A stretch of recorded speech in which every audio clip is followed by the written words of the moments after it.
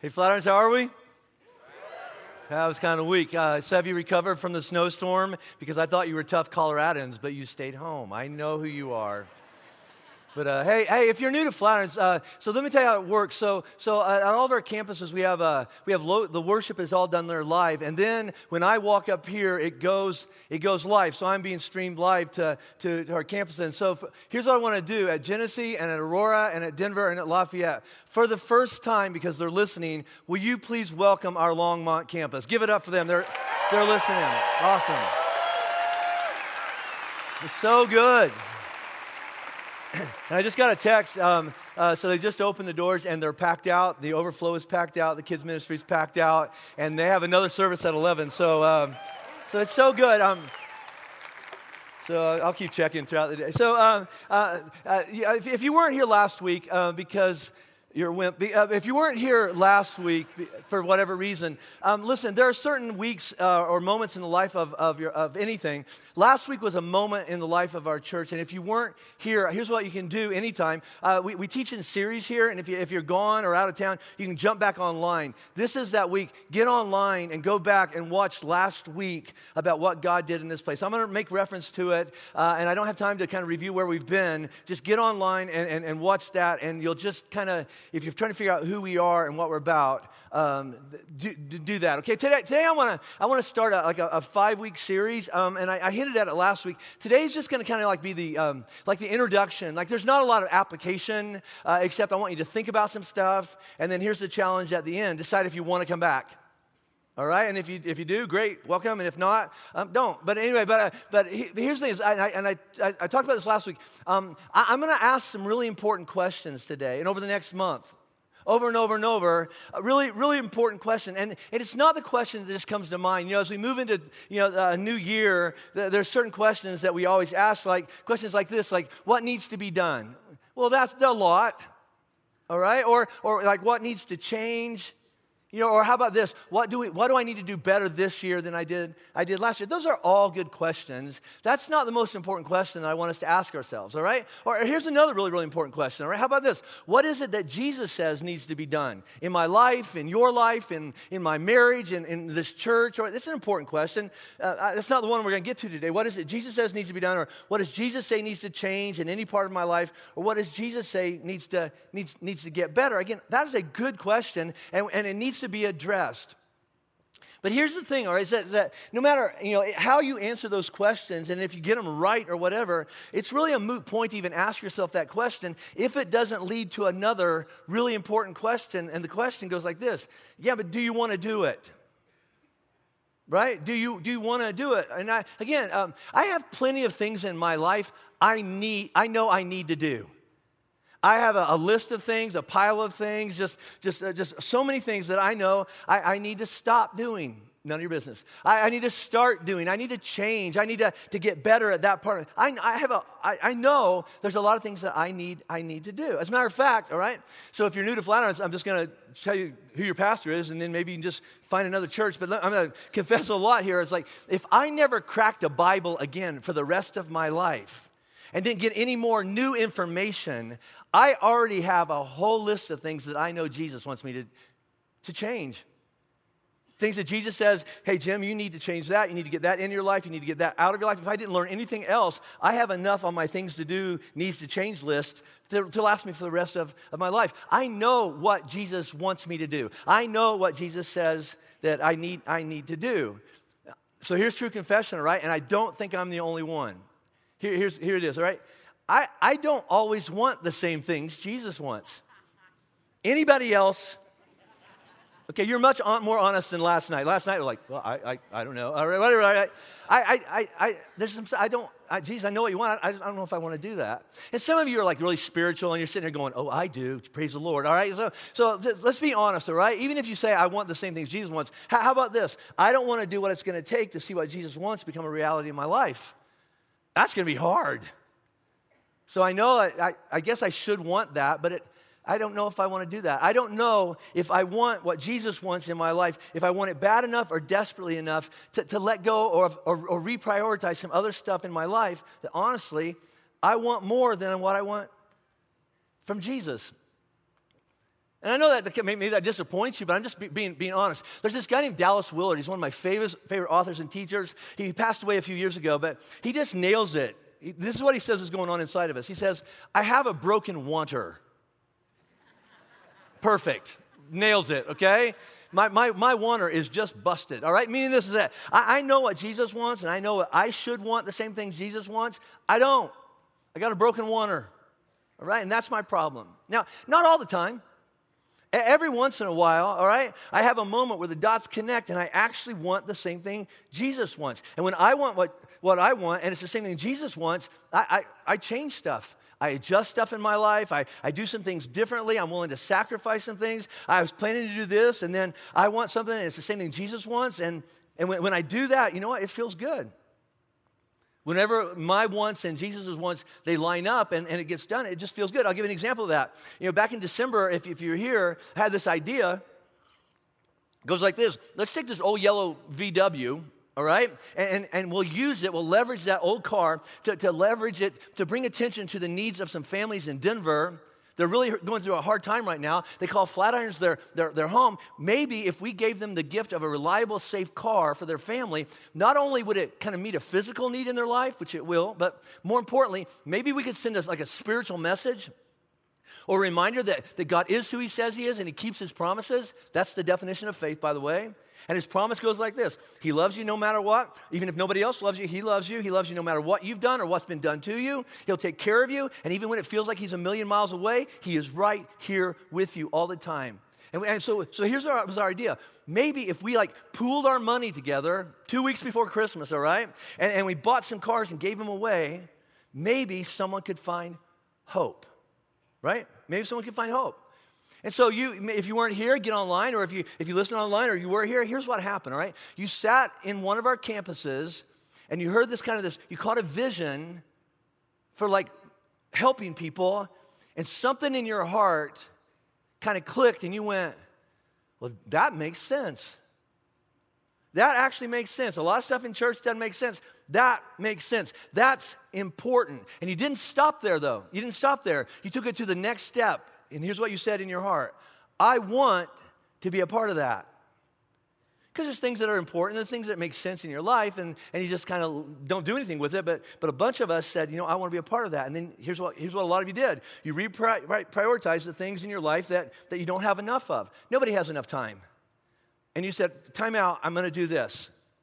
All right, everything is vying for your attention. Come pay attention to me. You went, hey, I'll get to you later. I have to go out in one of the lobbies and do something. You took what limited money you had, you plan on spending it on something there, but you spent it and you put it and you gave it in those boxes. And together we raised over $400,000. And it's still coming in, by the way. It's the largest offering we've ever received here at Flatirons. And over the next several weeks, a bunch of people, like 60 families, aren't just going to get cars, they're going to get hope. Now, here's the question that I kind of left off with last week. All right, if all that's true. What if, just go with me for a few minutes on this, all right? What if, right, or me, or we, whatever it is, what if each one of us had this vision for our life? A vision for our life, like the purpose of our life and what our life could be leveraged for was so big and so important and so compelling that whatever came out of us, whatever we did with our lives, no matter who we are, men or women, young boys, young girls, husbands, wives, dads, moms, single, married, old, young, rich, poor, gay, straight, red and yellow, black and white, right? It's a great song. No matter what, right? What if we didn't have to wait for a holiday or a tragedy, there's another earthquake, there's a fire, there's a tsunami, there's a hurricane. There are always going to be those, all right? But what if we didn't have to wait for the next sad commercial on TV that makes us cry before we actually said, I want to do something that lines up with what Jesus says needs to happen in our lives? Why do we have to wait? What if there was something going on inside of us that was so connected to Jesus and his vision for what needs to happen in this world, that whatever we do, everything that we do that comes out of us every day is the same thing that Jesus wants. It says that needs to happen. And we're involved in it because we've started wanting the same things. What if? What would happen? Let me put it like this. What if you wanted the same things that Jesus wants? Do you think Do you believe, do you have some level of confidence? Let's go with this, right? If your heart lined up with Jesus' heart, all right, do you believe that what would come out of you has a chance, has a shot at being better than what is currently coming out of you?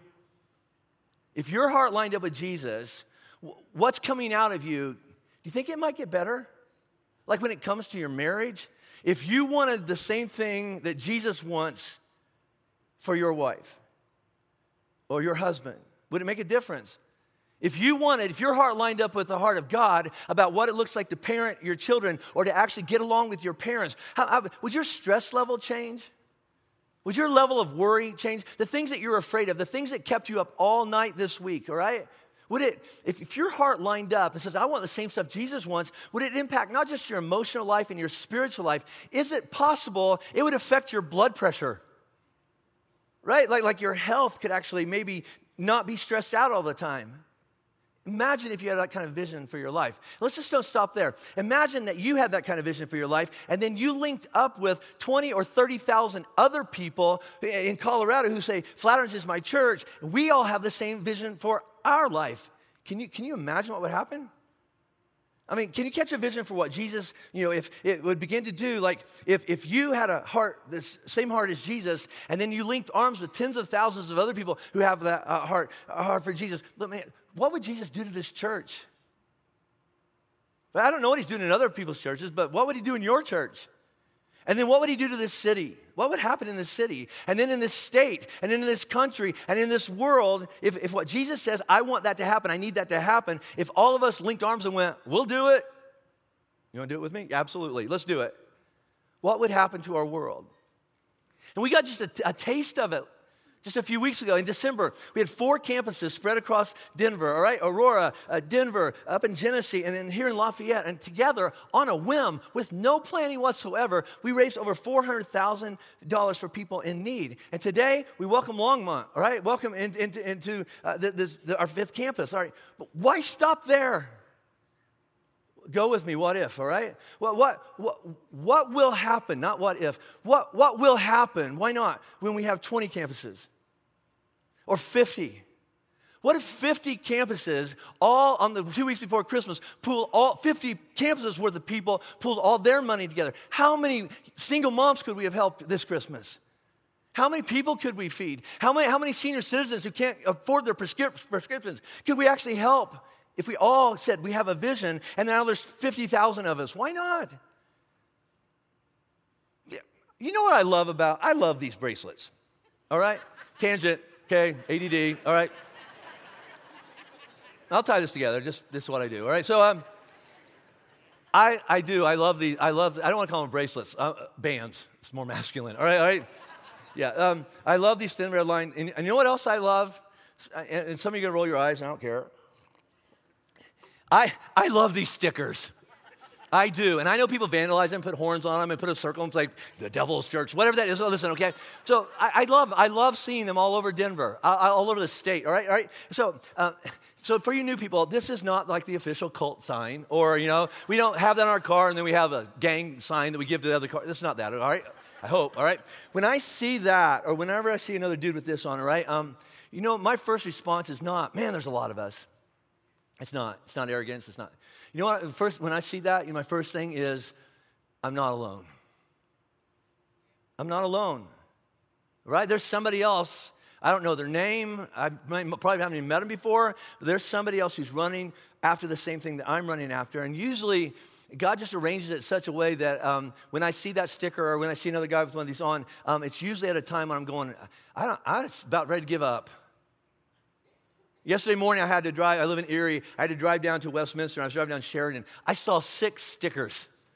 I did, and I knew what I was going to talk about today, and when I see those, it just gives me hope. Like when I'm at the gym or I'm in an airport in another city or whatever, and it happens all over the country, all right? A waiter will come up and is serving a food, and I'll see he has one of those on, all right? So like it happened in the gym this week. I'll look across the gym, and I've never met this guy before, but he has one of these on, and then he sees I have one of these on, and you know what I think to myself? Yeah, me too, dude. I'm trying.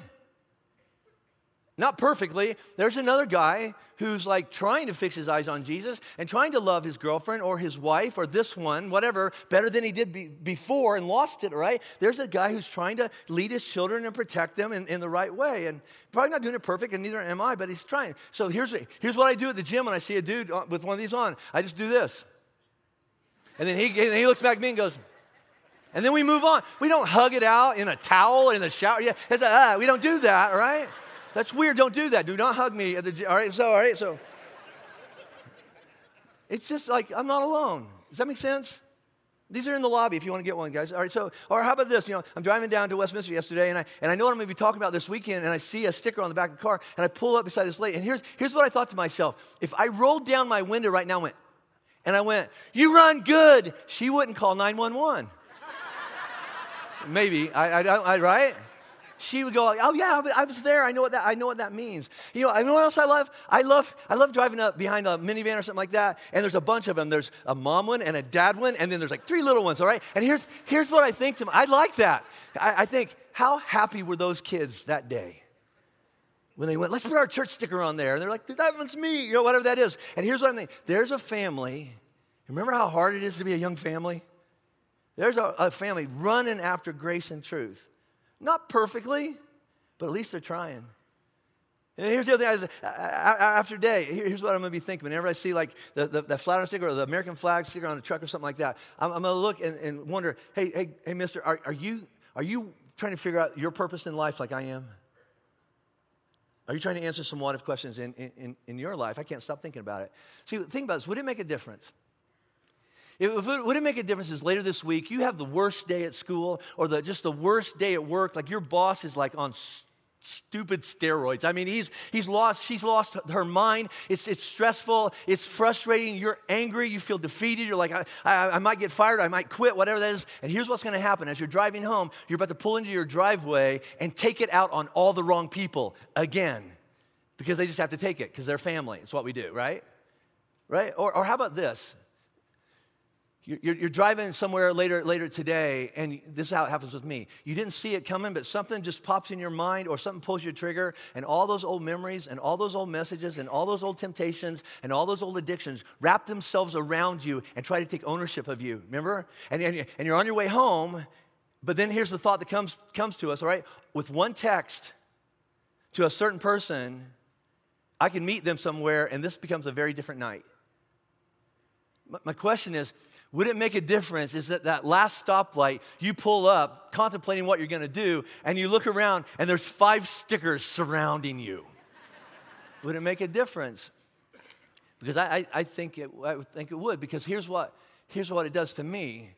It reminds me that I'm not alone. This is what we've been studying in here, is that there's a great cloud of witnesses in heaven from Jesus and Moses all the way to my dad who are watching, and they are cheering me on and saying, "Don't give up." And here's the other part, is that I'm surrounded by tens of thousands of people here in Colorado who say, "Yeah, me too. I'm trying to run after Jesus too." Would it make a difference if you just saw one of those and going, "All right, I'm going home"? Last night I was talking to a dad whose son just shipped out for Iraq. It's his first deployment, right? And he's nervous. "Will you pray for my son? Will you pray for?" So he told me that last week. He's on the security team with us, and yesterday he said, "So it's crazy. So my son shipped out, and he's going to Iraq, and he got to Kuwait, and he went in the dorm." Some of you have been there, right? So he got in the dorm, and it's this kid in Kuwait, and you're just overwhelmed and lonely. And he sits down on his bunk, and his door is open, and he looks across the hallway in Kuwait, and on the door in a dormitory on an army base in Kuwait is a Flatiron sticker. Now, who arranges that? See, it's not about arrogance. It's not about look how whatever we are. It's just like God uses little things like that to keep people going. So let's go, what if, okay? What if? All right, I've been thinking about this. I've been looking forward to today, all right? And it's just introduction. All right, so what if, I don't know where you live, but wherever you live, what if like half the people or most of the people on your block, they knew about you? right? That you're that flat-irons person. But you had a good reputation around your neighborhood so that when you walked around and wore a shirt like this, we're not giving it up. We had it first. There you go. All right. So, all right. But when you walked around and you said things like, yeah, me too. And hey, you run good and growth takes time and there's 2 deals on the table and you got to hold on to both grace and truth and not beat people up with either one. What if they just knew you're that grace and truth family? You're that family that they don't throw out judgment. They just say, me too, come on over, you can eat popcorn at our house. What if you were that family? How about this? What if there were no lonely widows or widowers in your neighborhood anymore because you identified who they are and you make sure that they get talked to every single day? What if, I got one of these coming up, what if your HOA meeting became better than it has been? Right? So what if your HOA meeting is not about, who didn't mow their yard, and who needs to paint their house, who didn't shovel their walk? Erie Commons, I got your letter. I know, okay? But anyway, what if your HOA, and I'm guilty of that, what if your HOA meeting became something like this? Hey, has anybody noticed that so-and-so hasn't mowed their yard in a couple weeks, and they always shovel their walk, but this time they didn't. Ready? Maybe somebody should check on him. Ta-da. Maybe somebody should just check by and make sure everything is okay. Or how about that? Don't even wait for it. Just go mow their yard or shovel their walk, all right? And just go help, all right? Not because Flatirons says we've launched a lawn mowing ministry or a walk shoveling or a visit every widow in your neighborhood. No, because here's why, all right? Because you've become the kind of person that loves their neighbor. And the key phrase there is, you've become the kind of person who. Something's changed. And I become the kind of person who, and the rest of that is, I become the kind of person that's the same kind of person Jesus is. And that's why what I do and what is coming out of me is new and better than it used to, because now I want some of the same things that Jesus wants. But in order for something new and better to come out of us on the outside, something new and better needs to happen on the inside. And that brings me to this series, right? Something's got to change. How does that change happen? But again, unless we go on to the next question, it doesn't matter how you answer that question. The follow-up is this, and do I want that to happen? Do I want to change? Do I want to be that kind of man, or that kind of woman? Do I want that kind of change to happen inside of me? Because some of us are going, I don't want to do that. I don't want to talk to my neighbors. I don't want to help people. I'm busy. Okay, but what if you did? What if you did? Now, so we're going to go deep here. Lori, like, oh, sensei, I know. I studied for this one, all right? So I'm going to make some really, really big, strong statements that I believe are true. You don't have to believe this, all right? I believe they're absolutely true. They are hills that I would actually die on, okay? And here's what I want you to do, all right? So, and the way, if you're new to Flatirons, the way we take notes at Flatirons, all right, is simply this. Get your phone out, all right? Get your camera out and take a picture of the screen for 2 reasons. 1, so you remember it. And 2nd, so if you tweet it, don't misquote me. Because you don't get the emails, I get lit up. So, all right, so just get it right, all right? So here, I want you to take a picture of these, all right? And I want you to think about them on a couple different levels. The first one goes like this. Do I believe that? Do I believe that? Followed by this. And if I do believe it, what would that mean for my life? Because there's stuff that we claim to say, I believe that's true. It just doesn't make any difference. Okay, so I want you, I'm going to read them a couple times, and you're going to decide, if you believe that. The first one goes like this, and this is pretty deep. Listen. See, I believe God's greatest goal in your life, in my life, your life, right, is to form you into the kind of person whom He can trust with whatever it is that you want. You gotta let it sink in. God's greatest goal in your life is to form you into the kind of person whom He could trust with whatever it is that you want. Whatever you ask Him for, He goes, yeah, absolutely, because I trust you. Now, let me explain this, all right? There's this one time that Jesus said, it is possible to become the kind of person that has just a little faith, all right? Not a lot of faith, not like Pope-level faith or saint-level faith or Pastor Jim faith, nothing that big, all right, right? I mean, just shut up, just a little. Jesus says, if you had faith the size, and He said a mustard seed. So if you want to know what a mustard seed is, go home today and just sprinkle out some pepper and then pull one piece of pepper out. That's about the size of a A mustard seed. Because if you were the kind of person that had just that much faith, you could look and see a mountain that is in the way, and he says it's possible. You could speak to that mountain and go, hey, mountain, be moved, and it would throw itself into the sea. Now, I remember being a little kid, and my dad is a pastor. He taught that. I remember sitting in church going, that would be awesome. All right, that was when I was 8. I'm 55. Listen, that would be awesome. I mean, how cool would that be if you could speak to mountains and just move them? Because I know what my afternoon would be. Hold my beer, watch this, all right? Right, boom, and I'd be throwing mountains all over the place. I'd be showing off. I'd be like, toss one here. Oh, yeah, well, what's this? Boom, there goes this, all right? I would take a mountain. I would drop it on Duke University because it just deserves it, all right? And I would. Email me. I don't care, right? All right, I wouldn't move a whole mountain. I'd pick up one flat iron and I'd crush that little Subaru that cut me off in traffic yesterday, all right? I would. God loves her. Go meet him, all right? Whatever that is, all right? But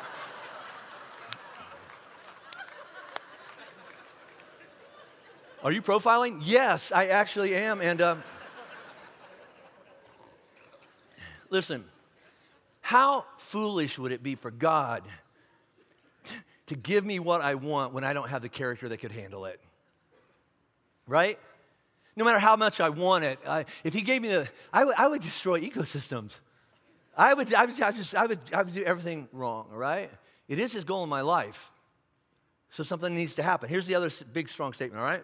As our character is formed into the same character as the character of Jesus, our wanter will begin to want the same things that Jesus wants.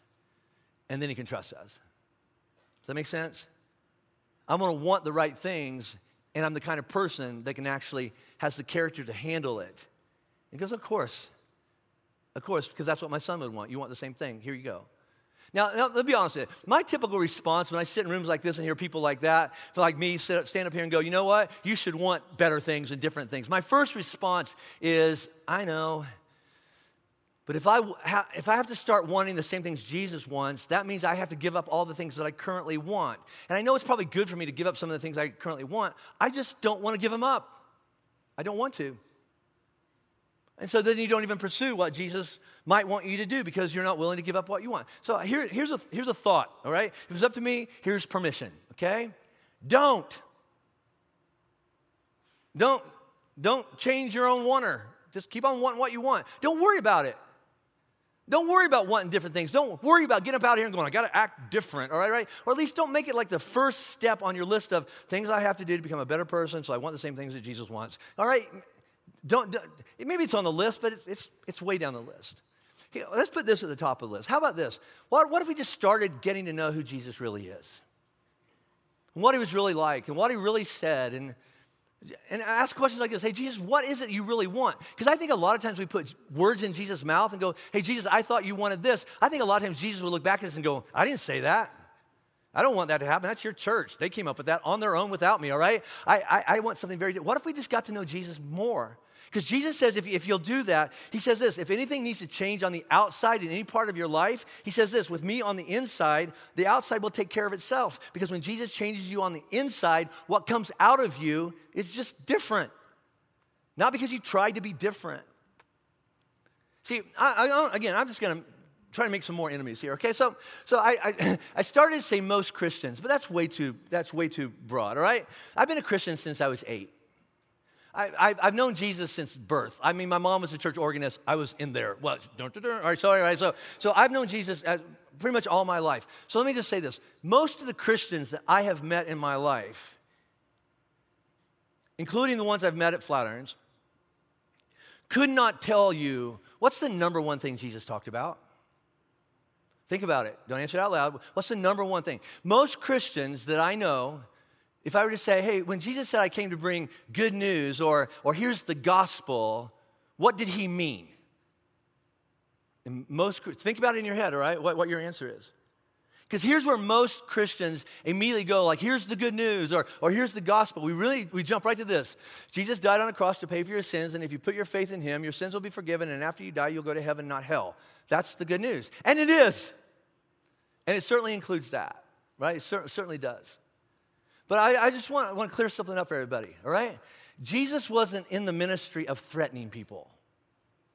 All right, let me say it like this. Jesus' number one message was not the threat of, you better turn or burn, and you better become a Christian, or I'll burn you in hell. He barely talked about hell. He did talk about it, but it wasn't his number one message. The number one thing, when Jesus would stand up in front of people and teach, the number one thing was this: hey, I want to tell you something that you might want to repent. You might want to rethink everything in your life if what I'm about to tell you is true. Because this is what's true. Jesus said this. He said the kingdom of God, or Matthew says the kingdom of heaven, all right? And it's the same thing. It's the presence of God. All access paths into God. No restrictions. He is right here. He took away your condemnation. He took away your sin, anything that separates you, all right? He takes that away. The kingdom of God is right here and is available to anyone who will trust him. The moment you put a little bit of confidence in him and belief in him and trust him, it starts right now. Here's the good news, all right? You can take all the parts of your life, starting like right now. Not just the religious parts and the spiritual parts and the church parts and stuff like that. All the parts, all the parts. Right? Jesus has this whole thing called the Beatitudes, and all the parts of our life. You can take the good parts of your life and the bad parts of your life, the ugly parts, the broken parts, the sick parts, the empty parts, the sad parts, the hard parts, the divorced parts, the addicted parts, the rich parts, the poor parts, the persecuted parts, the parts of your life that go to funerals and you try to figure out what it's all about, the parts of your life where you stomp your feet and go, this is not fair, because it's not. You can take all that, and Jesus says, I'm right here. Just put them right here in the kingdom of God, and I will give them new meaning. And your peace and your joy will not be based on your circumstances and whether your husband kept his vows, or your wife kept her promise, or your parents were good or bad. That's not where your peace and joy is going to come from. It's going to be based on in the kingdom of heaven, in the kingdom of God, Jesus is in you and with you. And when Jesus is in you and with you, no matter what this world throws at you, you're going to be fine. And that's good news. And everybody can take a breath. I'm fine. I'll give you another one, all right? Just again, all right. I think that this is one of the reasons why Christians, it's just not very compelling. It's just it doesn't sound very, it's certainly not powerful, and it doesn't change very many people's lives anymore. It just seems like, so here's another example of what, Christians don't know how to answer this. And here's how I know that's true. I took my staff and broke them up into two groups. I asked my staff, answer this question. And up to this point, only 2 people on my staff even came close. So here's what I want you to answer this question in your head, all right? Here's the question. What is eternal life?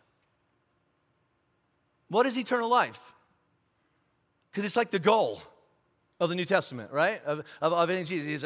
So you can have eternal life, all right? And again, here's where most of us are going right now. Here's what we say. Well, if you put your faith in Jesus, your sins are forgiven and you'll not perish. John 3:16, we have a verse, all right? It means you won't go to hell, and then after you die, you'll live with Jesus forever, okay? And that's true. But is that all it is? See, if that's true, then that means this, that the moment you put your faith in Jesus, like I trust him, I don't have it fully understood, but I trust he's the Son of God and he died on the cross for my sins, at that moment, that's as good as it gets, and nothing else happens or nothing else really matters until after your funeral and things get better. So really, honestly, the best we could hope for is that God does something in your heart and you say, I believe, and then maybe it's on the same week we have pools up here and we do baptisms, you get baptized, and now you're a believer, and then cross your fingers, maybe between the baptism pool and the car, somebody shoots you in the head so you can just get on to the good stuff. Right? I mean, I've never thought about it. I know it is how Christians live their life. I became a follower of Jesus and nothing really changed. But one day I'm going to heaven. What is eternal life? See, if you were to ask Jesus about eternal life, you know what? He would hardly mention, he would talk about it, but he would hardly mention about what happens after your funeral. He would talk about it, but just a little bit. If you ask Jesus about eternal life, you know what he'd talk about? Today. He'd talk about this life. He would say, like you put your faith and trust in me, and you know what I'll give you? A new life from above. It's like you got reborn again, like today. Not later, like starting right now. Wouldn't it be great if we could just like back Jesus in a corner, like a guy named Nicodemus, like corner Jesus in an alley in Jerusalem and goes, I got some questions, buddy. Wouldn't you love to do that? Say, hey, Jesus, all right, just make it clear for me. What's this eternal life thing you keep talking about? All right? So let me set this up. There's this one time that Jesus, it's the night that he was arrested, and he's actually all by himself, and he's praying to God for us. And in this, he tells us the definition of eternal life, all right? So here's how Jesus is praying. He's talking to God, and this is what he says. He says, and this is Jesus, all right? And this is eternal life. Now, whatever comes after that is the right answer because it's Jesus. So meaning, whatever you're thinking about, what ought to come after that, if it's not what Jesus said, file this away, you're wrong. All right? Jesus is really, really clear. So this is what he says. So this is eternal life, that they, and they is us, that we may know you. Who? The one true God. So eternal life is knowing, really knowing the true God and Jesus Christ whom you have sent. So this is eternal life. Eternal life happens the moment you pay attention to God and put some faith in him and say, I want to know you. I want to know you. And not just, I want to know Jesus whom you sent to us. That's eternal life. It's a journey that starts the moment you start paying attention to him and getting to know him. So a guy named Paul, who wrote it like the last fourth of the Bible, he says, listen, all right, let me clear it up for you. Because I want to know God. How big is that? I mean, he's big, huge, infinite, eternal, creator of the universe, Lord God Almighty, right? But Paul says, listen, let me just simplify it if you want to know who God is. And Paul writes this. He says, for God, the same God who said, let light shine out of darkness, that's chapter 1 of the Bible. The same God who said, let light shine out of darkness, that same God made his light shine in our hearts. And here's what happened when he shined his light. To give us the light of, here it is, the knowledge of God's glory, so we can know what God is like, because it's displayed in the face of who? Christ, right? Eternal life starts now in this life. I want to know who God is. And God says, you want to know who I am?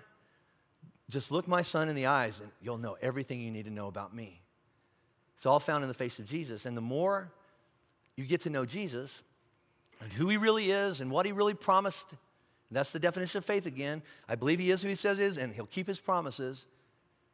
He changes you on the inside, and then what comes out of you is just different. Not because you tried to want different things or fix your own wanter or because you try to be a better person, but because when Jesus is in you, your wanter becomes like Jesus' wanter, right? All right, let me make another couple of big statements. Get your phones out, right? So the whole thing is, life gets much clearer eternally if I just know who God really is. Does that make sense? So let's go with this, all right? Think about this. Every sin, meaning I'm doing something and I know God doesn't want me to do it, all right? Every sin in your life, everything that you're afraid of in your life, everything you're insecure about in your life, all those things can be linked back to, if you think about it, can be linked back to either I don't really know who God really is, or even if I do know he is, I don't believe that what God said is really true, at least for me. Think about it, all those things that you're worried about, that you're insecure about, that you're way off the rails on. It's either because you don't know who God is really, you have some jacked up version of God in your head, or you believe that what he says might be true for some people, but it wouldn't work for you. Just let that sink in this week, okay? Now, true confession time, all right? This is going to pop your bubble, all right? There is a chance that I might be wrong about some stuff in several areas of my life, okay? I'm just being honest with you, okay? I would love to stand up here and go, you know what? I after 33 years, I know marriage perfectly, but ask my wife. I've got some blind spots, all right? I would love to stand and go, I've got finances figured out. I would listen, you know what? I would love to say I know God as he really is, and I know everything there is to know about Jesus. But let's be honest, all right? It is very possible. I'm not aware of it, because if I was aware of it, hopefully I would correct it. It's possible that I'm holding on to some things about God and about his son Jesus that aren't true. It's possible. And here's why I can say that. Because I've had conversations with you, and when you tell me what you believe about God, I know you're wrong, so it's possible that I might be off on a few things here or there, okay? So now just go with that, all right? Me too. We all got the shirt. Okay, so all right, so is it possible that some part of what you believe is true about God, or what you believe is true about you, or about life, or about how the world works, is it possible that you're wrong? And maybe not totally wrong, but a little off maybe. I mean, you have to be a pretty arrogant person going, nope. I got God, Jesus, and Mary's figured out. Ask her. See, honey, what? See, I'm perfect. All right? None of us are that arrogant. We go, you know what? There's still a lot of area I gotta figure out. So if eternal life is based on knowing who Jesus really is, then the key word there is knowing. Knowing. I got to know who Jesus really is. Now, we're going to go philosophical. Ready? All right, buckle up. Here we go. All right, knowing. All right? We truly know something, like I know it, when we're able to represent something as it really is. Does that make sense? That's deep. That's just philosophy, folks. All right? We truly know, I know that when we're able to represent that as it really is. All right? Meaning this is I know something when I'm able to operate in the world based on how that really is. I'll give you an example. Let me talk to all the engineering people. You're a great example of this. Okay, so some of you engineering people, you're sitting right now going, I know engineering. I know engineering, and so because I know engineering and how it all works, I'm able to build things. I'm able to build buildings. I'm able to build bridges based on or out of reality and how things work in the world. What do you mean things? Like, I understand gravity. I understand things like friction. I understand things like stress levels. I understand that because I keep all those things in mind and how those all work in reality. I build based on that. But if you decide, you know what, I don't want that to be true. I don't want that to be real. I want something else to be real, and I build my building on my reality in this world. Don't go in my building, and do not drive your car across my bridge, right? You know why? Because it's a matter of time till it falls down. It's just going to fall down because, there comes a time when everybody has a moment of truth. What do you mean truth? Here's the definition of truth. You ready?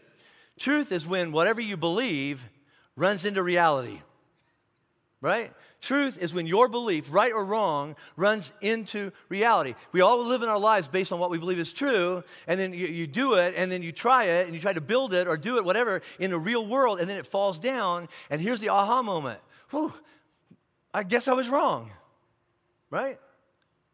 All right, let's just get really into this, all right? Just because you believe something's true doesn't make it true.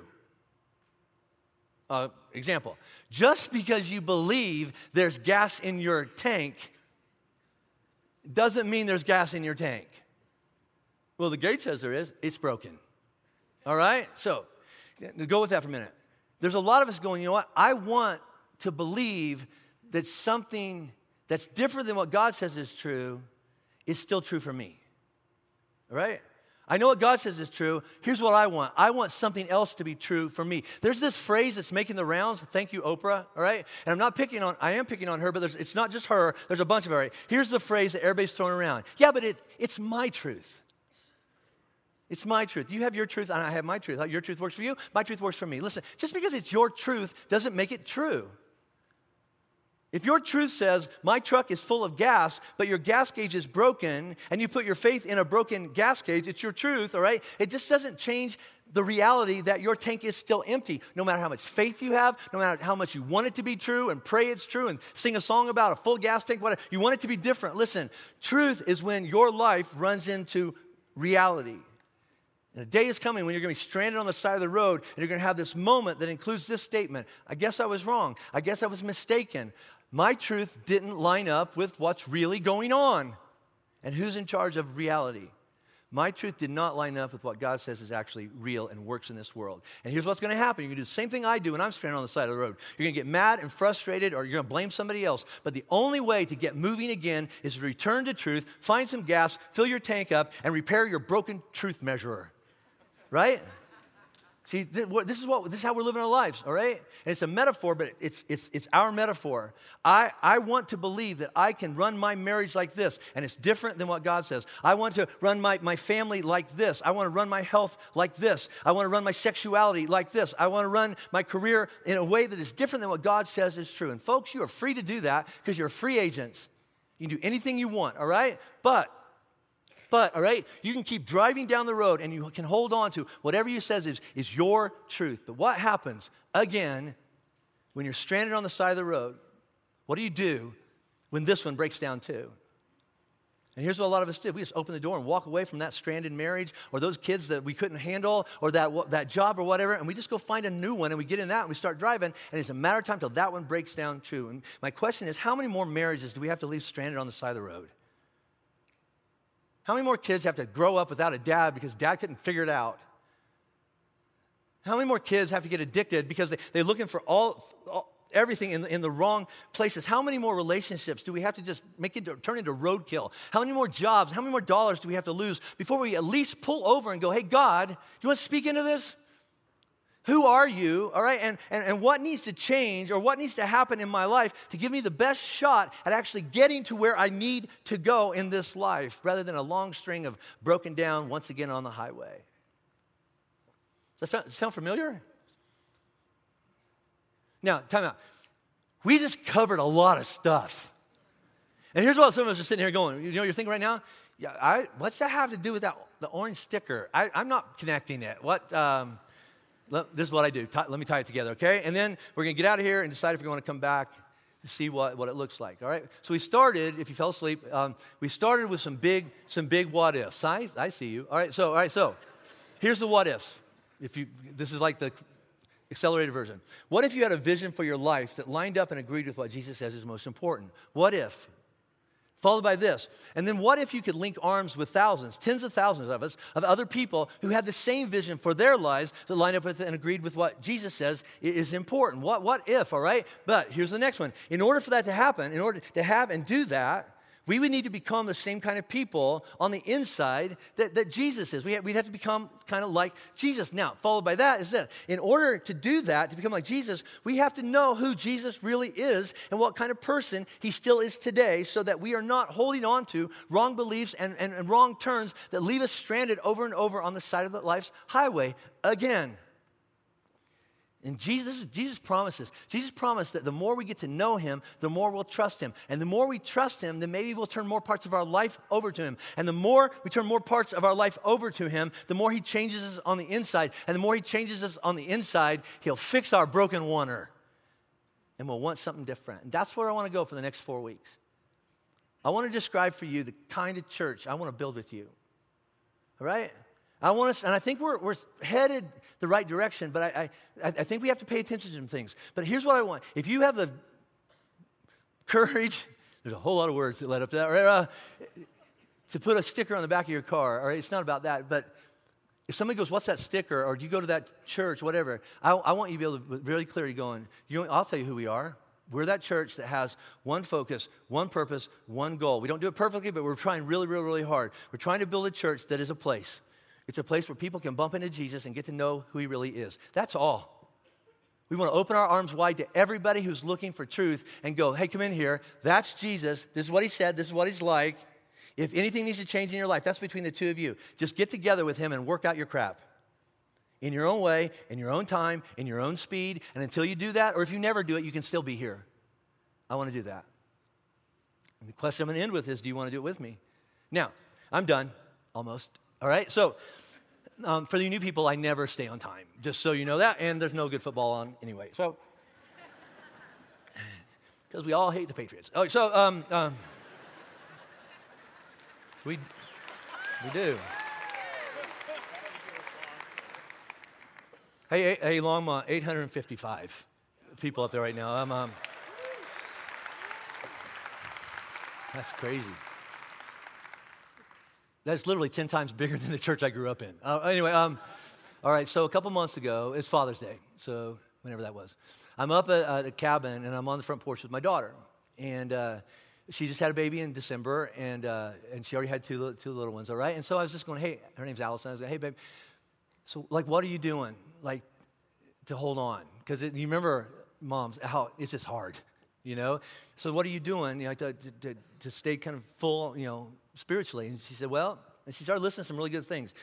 She says, I go to this thing called IF, and then there's an IF Bible study that goes along with that, and then I'm in a soul group. Soul groups are kind of like the women's version of Crucible, and then I'm in a group with Ben, my husband. We're with some other couples, and then the women in that group, we get together and do different things, and then I check my kids into Mom's Day in and Mom's Day out, and she listed 4, 5, 6 things, and I go, Al, that's awesome. Hey, I want to ask you something, babe. If I could give you one thing, if Flatirons could give you just one thing, I can't give you everything. If I could provide for you one thing as a young woman, trying to hold it all together. And you know what? You can take out the word young woman and put old man, whoever you are, okay? If I could give you one thing, what is it? What would that be? And she didn't miss a beat. She goes, Dad, I just need to know that I'm enough in Christ. And there's part of you inside going, oh, babe, you're good, right? But I was in pastor mode, not gym mode, all right? So here's what I said to him. I said, I can't do that for you. That's way above my pay grade. That's between you and God. That's between you and God's Spirit doing something in your heart that only He can do. She didn't miss a beat. So she goes, okay, Dad, here's what I need. I need a safe place with some people that I really trust, safe people, where I can work through all the things that are going on in my head, all the memories, all the messages, all the things that tell me every day that I am not currently enough and I never will be. I need a safe place to work through that stuff. And I looked back there and I went, I can do that. I can build that. I can build a whole church where that's all we do. And that's what I want to unpack with you for the next 4 weeks. And then I'm going to ask the magic question. It's not, anybody else need that? Because the answer is we all do. Here's the bigger question. Do you want to do that with me? And do you want to link arms with some other people? And build a church, not comparing ourselves to other churches, but build a church like this world has never seen. Right? That's what I want to do. So, now, I'm 10 minutes over, so when you leave here at all our campuses, just run and get your kids and get out of here. All right, so here's what, but I don't want you to leave till after this next song. So it's a brand new song. So you have a lot of people there at church for the first time. None of us have ever heard this song. I never heard it before yesterday, okay? So it's new for all of us. Here's what I want you to do, all right? So there's some of us that, as soon as the band plays the first note, we jump up. Well, settle down, all right? So I want you to stay seated until the band tells you to stand up so we can learn this, okay? So if the person next to you stands up, just go, get down. Just do that in the name of Jesus. All right, so just do that. And then here's what I want you to do. I want you to listen to this song in 2 different ways because it's called, Oh, Praise the Name of the Lord our God. Praise His name forevermore. Now, here's what I want you to do. There's some of us in here, we just need to tell Him that because if we were honest, not based on what we want Him to do, but what He's already done in our lives. Let's be honest. There's some of us, we would not be alive if He hadn't held us together as we walk through the valley of the shadow of death, right? Anybody, me too, right? I mean, we just wouldn't be here. And so we just need to take a time and go, I just praise your name forevermore. Here's the other part of that, okay? This is part of the vision I want to unpack with you, all right? I believe that there are, I'm just going to pull a number out, 100,000 people up and down the Front Range that call, the Denver area, right? Who they right now, I don't know what they're doing, but you know what? They don't want Jesus because they don't think they need Him. And you know why? They don't know who He is. And if they know anything about Him, I'm pretty sure, and a lot of us can relate to this, I'm pretty sure they think He doesn't want them. But as you sing this song here in a second, right? Here's what I want you to visualize. Because we have trying to get a vision, right? That somehow God rearranges the universe, that maybe those 100,000 people eventually sit in some place, either Flatirons or another church that will love them well, and they'll sit in there and they'll hear about Jesus and they'll go, I need Him and I want Him in my life. And I want you to pray for the day that they stand or sit in a chair next to you and something happens in their heart and the lights come on and they go, You're my God, and I praise your name forevermore. Can you imagine what that day is going to be like? So let's do that. So God, I'm overwhelmed right now with all the things that I need to do different and I need to change. And then I have a whole list of people that I want to go out and talk to about what they need to do different in their life. That's not the point, and it's not even my job. I just want to know you. And so we want to become your people. The more we know you, the more you change us. And the more you change us, the more our response is, I'll do it if that's what you want, because I want it too. And so, God, I thank you for what you've already done in our lives. And now, God, without hesitation, I ask that you would trust us enough, because here's what we want. We want 100,000 people in Denver to call upon the name of the Lord. We don't want to be a famous church or the biggest church or the best church. We just want to be this place where people bump into Jesus without a bunch of judgment. Nobody's throwing stones at us. We just working out our crap with Jesus in our own time, and then the rest is up to you.